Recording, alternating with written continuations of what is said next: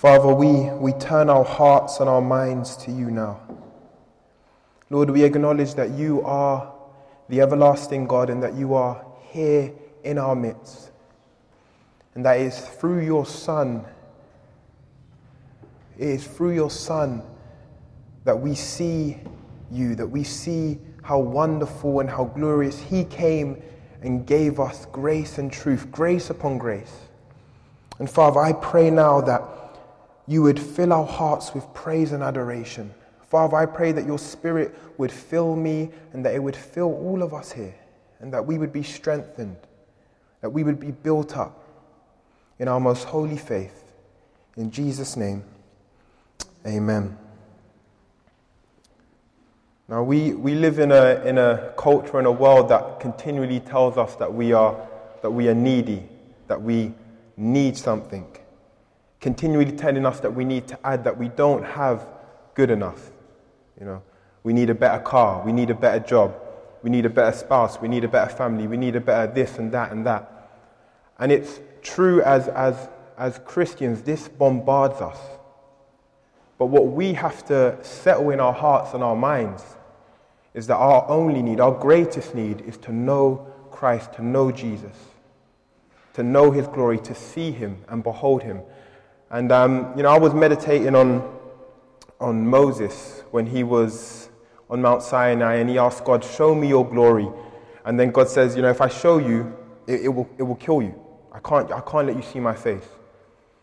And, as I was just thinking on that, Moses wasn't stupid. He wasn't dumb. He knew what he was asking. He knew that to see the glory of God unhindered, to see his face would have took his life. But he came to that place of, he was taking care of a whole nation that had been rebellious.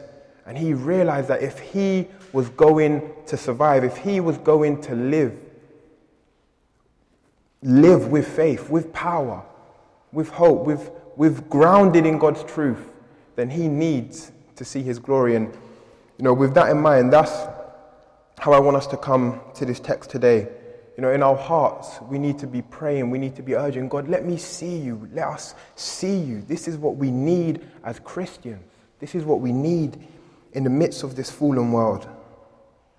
And I want us to turn to the book of Hebrews, because, it's becoming more and more one of my favorite books, because in it, the shadows and the types that are laid out all in the Old Testament are just personified in Christ. We see them for what they really are. We see that every book, everything had a deeper and more relishing meaning, that it was food for the soul in a way that we can't grasp. And so I want us to come to the book of Hebrews. And we need to see Christ. We need to see him here. He is given forth to us as our high priest, as the one who is tender with us, as the one who has made a sacrifice for us. So the verse that I want to go to is Hebrews 10, chapter 10, verse 11. And it says this, and every priest stands daily at his service, offering repeatedly the same sacrifice which can never take away sins. But when Christ had offered for all time a single sacrifice, he sat down at the right hand of God. Now, in order to understand what it means that Jesus is our high priest, we have to kind of understand what the priesthood meant, what it meant in the Old Testament, what the priesthood meant there. And, we look at the Old Testament, it was a man appointed by God. Aaron was the great high priest, and their primary purpose was to bring us to God. Their primary purpose was to serve in the temple, to minister the gifts, the sacrifice, the offerings. They were to mediate between Israel and God. And their purpose was to bring reconciliation. And we had many priests who were descended from the sons of Levi, from Aaron. But out of all of them, there was one man appointed who was the great high priest. And he would go into the holiest of all one time a year and offer a sacrifice for himself and for the nation of Israel. But with this dispensation under the old covenant, there was fault. Because in Hebrews 8, from verse 7, it says, "For if that covenant," meaning the Old Testament, the covenant that they had there with the temple and the priests and so on, the sacrifices, "if it had been faultless, there would have been no occasion to look for a second." See, that had a fault. It did not bring forth its intended purpose. But why? Why did it have a fault? Well, firstly, because it was men appointed from men. God appointed a man, but the man that he appointed was just a man. So he inherited all the defects and weaknesses that we have. He was sinful. He had to offer a sacrifice for himself. He was weak, beset with weakness, just like us. And then he would die. So he could not continue in this priesthood. He could not continue in the role of being a mediator between Israel and God. And the offering, what did they offer? It was bulls and goats, animal sacrifices. Time after time, repeatedly offering animal sacrifices. That was the offering. And just from those two things, the desired effects were not produced. A sinful humanity was not reconciled to a holy God. There still remained that enmity there. There still needed more to be done. That's why they had to continue to sacrifice. And there was a remainder of sacrifices. It reminded them that this was not it. This was not it. This was not the complete thing. An example of this is a treaty called the Treaty of Versailles. It was after at the end of World War I, between Germany and England and France mainly. They grafted up a treaty which basically imposed a lot of sanctions on Germany, which it just broke their economy. They basically couldn't do anything. So peace had been agreed between France and Germany and England and so on, yet there was no lasting peace. The enmity remained. There was only one side of the party was really, really happy. So what do we have? 20 years down the line, war breaks out again. So it's the same with this old covenant way of reconciliation. The peace was not maintained. A sacrifice had to be made again. If you sinned, you got to go get your bull, you got to go get your goat, you got to go back up to the temple, you got to go through that whole process. And it's continually reminding us that this was not it. Only the high priest could go into the holiest of the holy of the holiest. Only he could go in to the very presence of God. Only one man. So what I want us to think today is of what it means that Christ is our high priest, and what it means that he came and died for us, that he came and offered a sacrifice. And I want us to look at three things. Firstly, I want us to look at the offerer. He is our high priest. He is Christ. Then I want us to look at the offering that he made. And then I want to look at the outcome. So firstly, he is the Christ, which means anointed. Anointed means he was anointed for our redemption, anointed by God. He was our prophet. He revealed the will of God to us. He was our kin. He shepherds us. He protects us. And he is our high priest. He is an anointed high priest. He brings us into the presence of God. But also, he is near to the Father. We had men appointed from men in the old covenant, but here we have Christ. He is the Son. He is the Son. He was eternally dwelling with the Father. He was with him from eternity. He beheld his face. If there was anyone closer to God, there was no one closer than Christ. He is the Son of God. And we have that expression in Hebrews 3 from verse 5 where it says, "Now Moses was faithful in all of God's house as a servant to testify to the things that were to be spoken later. But Christ is faithful over God's house as a son, and we are his house."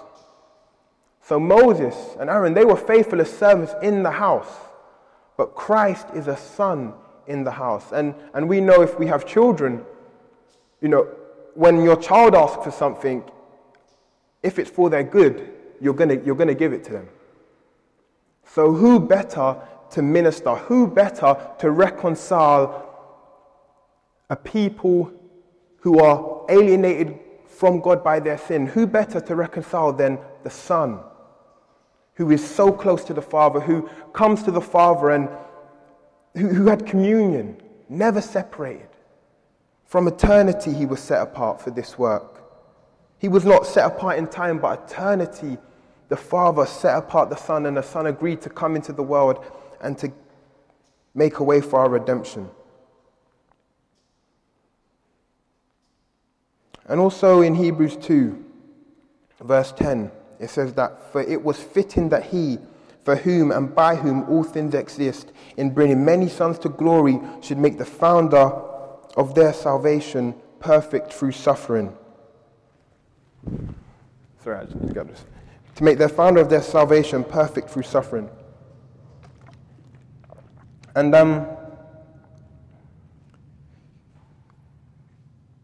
what it's saying here is deep, because what it's saying is that in order for Christ to bring us to God, it was necessary that he suffered. It was necessary that he was made perfect through suffering.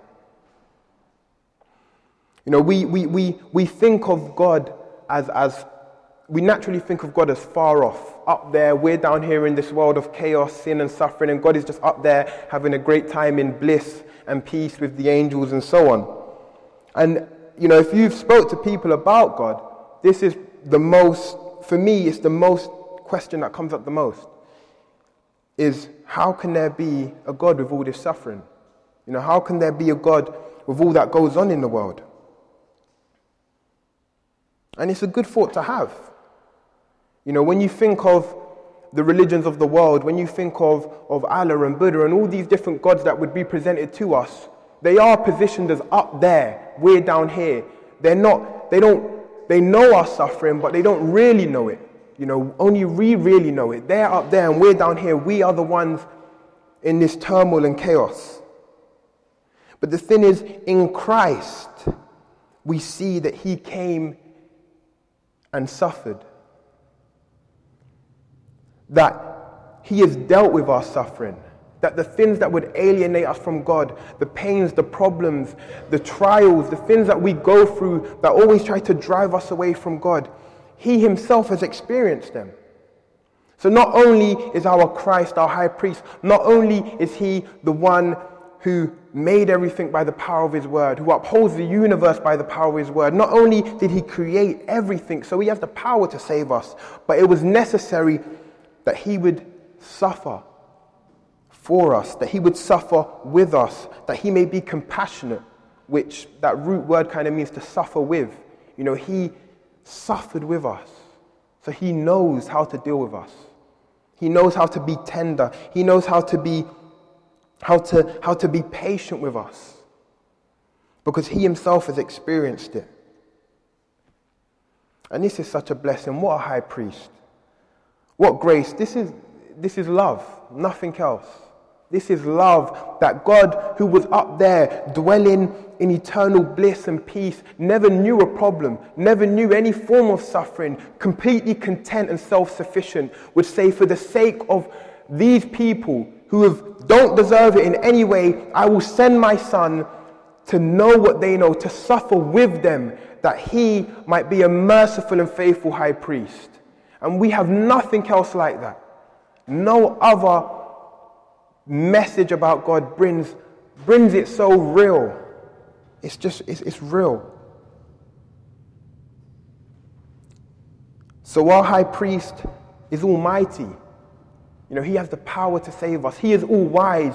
He has the wisdom to lead us through the trials of life and through the times when we do not know what we're doing. But he is also the one who suffered. So he knows what you're going through. He knows your pain. And he doesn't know it he doesn't know it as because God knows everything. He knows it like information. No, he knows it by experience, which is completely different. You know, we was praying about the suffering. If we were to have a Syrian refugee, a Christian Syrian refugee who was here telling us about the terrible things they've gone through, you know, I couldn't stand there and say, oh yeah, I know exactly what you're talking about, because I've never been through anything like that. I'm not really suited to help him properly. I can just give him information, but I can't weep with him. I can't really experience what he's experienced because I don't know it. But Christ weeps with us because he knows it. Christ is tender with us because he himself has gone through it. You know, you may be tempted, but when look at Christ, what was he tempted with? He was tempted with the world, literally. And I doubt you're being tempted with the world, but he was tempted with the world. You know, his suffering is weight upon weight upon weight upon weight. His shoulders were broad. He carried that weight. You know, what we are going through in comparison with the suffering of Christ, there is no comparison. There is no comparison. What he went through just, it's more than we can know. You know, you may feel forsaken, you may feel left, but he was forsaken by his closest disciples. And on the cross, he was forsaken by God. My God, why have you forsaken me? You know, he has known every form and every way that we suffer. He has known it. And because of this, he is able to bring us to God. You know, suffering is not a hindrance. Suffering is not a hindrance in us knowing who God is, in us having a relationship with him. No, God has dealt with that because in Christ, he has suffered. So now Christ is perfectly suited to bring us to God.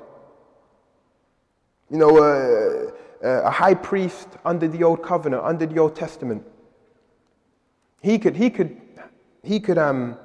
know, it says in Hebrews that he was beset with weakness, so he was tender towards the people. But at the same time, he couldn't know exactly what we were going through, but Christ did. And I just want to stress that point because, you know, we so easily are cast down by the things that are going on in the world. We're so easily brought down by what we're going through. And we just need to know that Christ is there. You know, it says in Hebrews 4, from verse 14, since then we have a great high priest who has passed through the heavens, Jesus, the Son of God.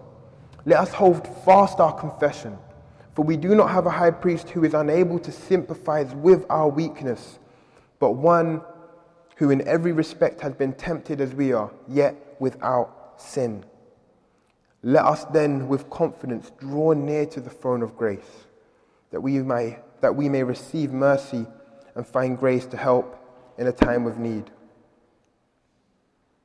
See, Christ, you know, what do we do? We begin to suffer or go through a certain trial or something, and we're directed to look to the world or to look to sin or to look to people to help us get out of this. But Christ, what he went through, his communion with the Father was never broken. He was without sin. Though he suffered the weight of the world and everything that the world had to throw, everything that the devil could throw at him, he went through it all, but at no time did he sin. At no time did he turn away in disobedience from the Father. Therefore, he's the perfect mediator. He's the perfect mediator. He has favor with God and with man. He is able to mediate between us both. Because as a man, he was perfectly obedient to the Father. But as God, he is able to be tender and to be weak and to know weakness. And lastly on this point, his priesthood was eternal. You know, Aaron, the high priest, in the time when Israel came out of Egypt, he died. He couldn't continue in his priesthood. So another priest had to come. Another priest had to come. You know, another priest had to come. But Christ, he doesn't die because he rose again. You know, his priesthood is eternal. That's why it says he ever lives to make intercession for us. He is ever living to plead our cause. You know, his priesthood continues on. Him being a mediator is forever. It's throughout all ages, all eternity. And his offering was not the blood of bulls and goats. No, which brings me on to the second point, his offering. It says in Hebrews 10, "For since the law has a shadow of the good things to come instead of the true form of these realities, it can never by the same sacrifices that are continually offered every year make perfect those who draw near. Otherwise they would have ceased to be offered, since the worshippers, having once been cleansed, would no longer have any consciousness of sins. But in these sacrifices there is a remainder of sins every year. For it is impossible for the blood of bulls and goats to take away sins."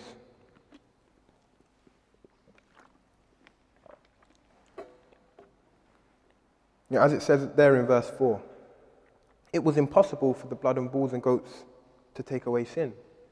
Well, why? Because bulls and goats have never sinned. It's man who has sinned. So therefore, justice requires that man would pay the price, that humanity would pay that price, that a human being would pay for the sin, his own sin, or the sin of humanity. And how we have tried to resolve this problem, how we have tried to resolve the problem that we feel this alienation from God. You can look through any society and they all had a sacrifice system, a system by which they were trying to work their way into the favor of God.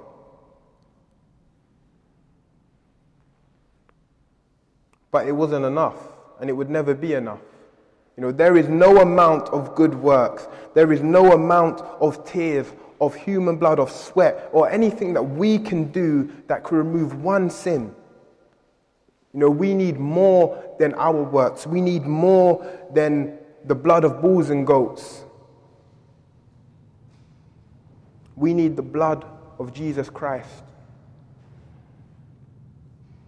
And that's what makes the offering so effective.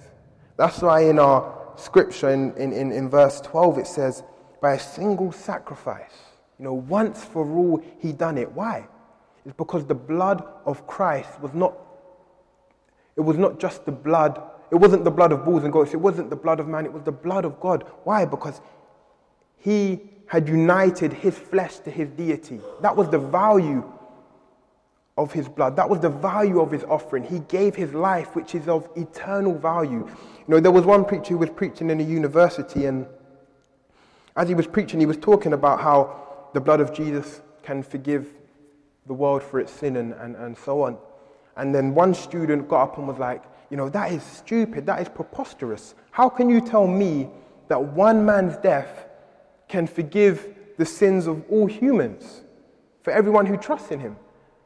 And the preacher just said he looked and he just started to weep, and he said, it's because of his value. It's because of who he was. He is the Son of God, and his blood, his offering, was offered by the eternal Spirit. Therefore, its value is infinite.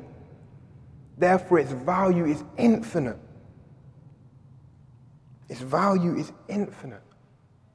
And that's just wonderful. You may sit there or at a certain time in your life being like, my sin is great.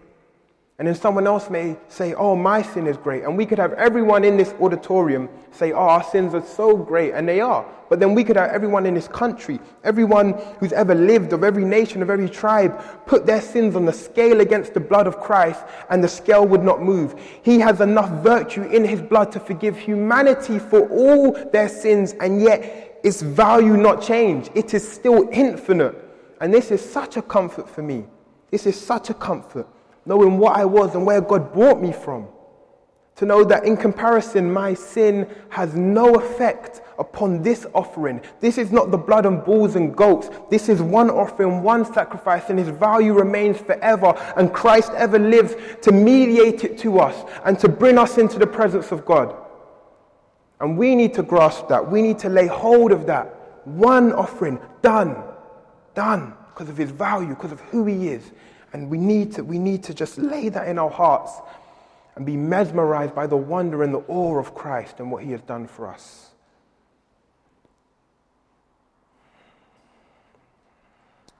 And thirdly, I want to look at the outcome of all of this. And the outcome's there in the text. It says that he sat down at the right hand of God. he sat down. Now you need to get the weight of this, because, at the start of verse 12 it says that, or in the start of verse 11, it says that the priest stands ministering. He wasn't allowed to sit down. The priest was not allowed to sit down. He always had to stand and minister. What was that signifying? It was signifying that it was not done, that sacrifice was not complete, therefore he couldn't sit down. That time of rest had not come. But Christ, once he offered his sacrifice, he sits down at the right hand of God, which says, it is finished. It is finished. All the blood of bulls and goats of every nation, of every tribe of the whole world, throughout the beginning of time, could not take away sin. But Christ, of his one offering, hanging upon that cross, bleeding for our sins, takes that blood, goes in to the true tabernacle, which is in heaven, shows that blood to his Father, and then sits down. It's done. That value, that blood is of such, effectiveness. So effective that once he had made this sacrifice, he sits down. And can you imagine that sight? Can you imagine Christ just there going into the true tabernacle? Not the type, the earthly temple, but the true temple in heaven. Can you imagine him going in there before his Father with this offering, with his blood, with the scars?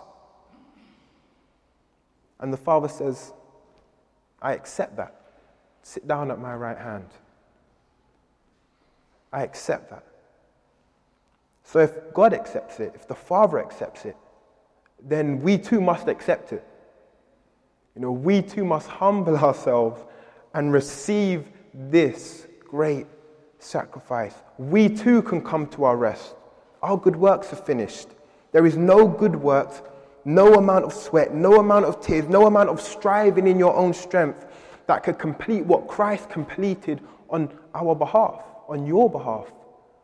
So why would you not just receive that and say it's mine? Because he offers it freely to all who would believe and take it. And the conclusion from this is that as a Christian, we are eternally forgiven. That is the force of this letter. This is what he's trying to drive us to. That as a Christian, we have eternally been sanctified by the blood of Jesus. That we have obtained an eternal redemption. So arm yourself with this. Because if you are a believer, we are still not free from sin. We still wrestle with sin. And we fail and we fall. And the enemy will come to you and say, look what you have done. You are cast out. You cannot go into the presence of God. If any of you have been through that, I've been through that, I know it. He will say, you cannot go into the presence of God. You're cast off. But that's a lie. One word defeats the devil. Liar. You just tell him you're a liar. The word says that his sacrifice was of such value, such effectiveness, such power, the power of the blood of Jesus, that we are eternally forgiven and eternally cleansed. And this is such a comfort. This is such an encouragement. But it doesn't end there. A lot of the thinking in believers can be, okay, I'm forgiven. Let me, it doesn't matter if I sin. It doesn't matter how I live because I'm forgiven. If I'm eternally forgiven, then let me do what I want to do. Why does it matter? I'll just confess it. His sacrifice is of infinite value. Let me just continue to live the way I want to live. But as I've tried to stress, that the purpose of the high priest was to bring us to God. That his purpose was not just to forgive, was not just to make the sacrifice, but the sacrifice was made in order to bring us into the presence of God. Can you imagine a Hebrew under the old covenant? And there he brings his sacrifice. The priest sacrifices his bull or goat or lamb, whatever, and he goes, okay, thank you, I'm going home. That was not the point. The point was that you was made fit to enter the presence of God. The point was that you were cleansed so that now you can enter into his presence. So for us, we are forgiven, not so that we can do what we want, not so that we can live how we want. We are forgiven so that we can come now into the presence of God. That we can come now into his very presence. No longer is there an outer tabernacle and so on and so on. Now we have direct access into his presence.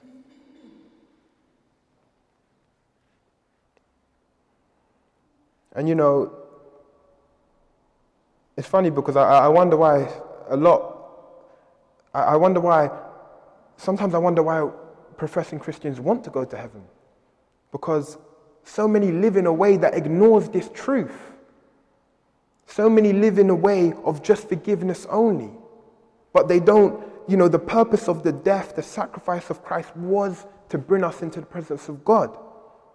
So to acknowledge that we are forgiven, yes, but we must not end there. We cannot end there. We must continue on into his presence. We must go from the outer court into the inner court, and from the inner court into the Holy of Holies. That's where we should be as priests that we are now. That's where we should be. That's where we should go. That is the purpose of your salvation. When we get to heaven, or heaven comes to here more like, it's all about Christ. It's all about God. It's all about being in his presence forever and ever and ever and ever. Do you want that? Are you seeking for that now? Because if we're not seeking for that now, why would we want it then? Why would we want it then?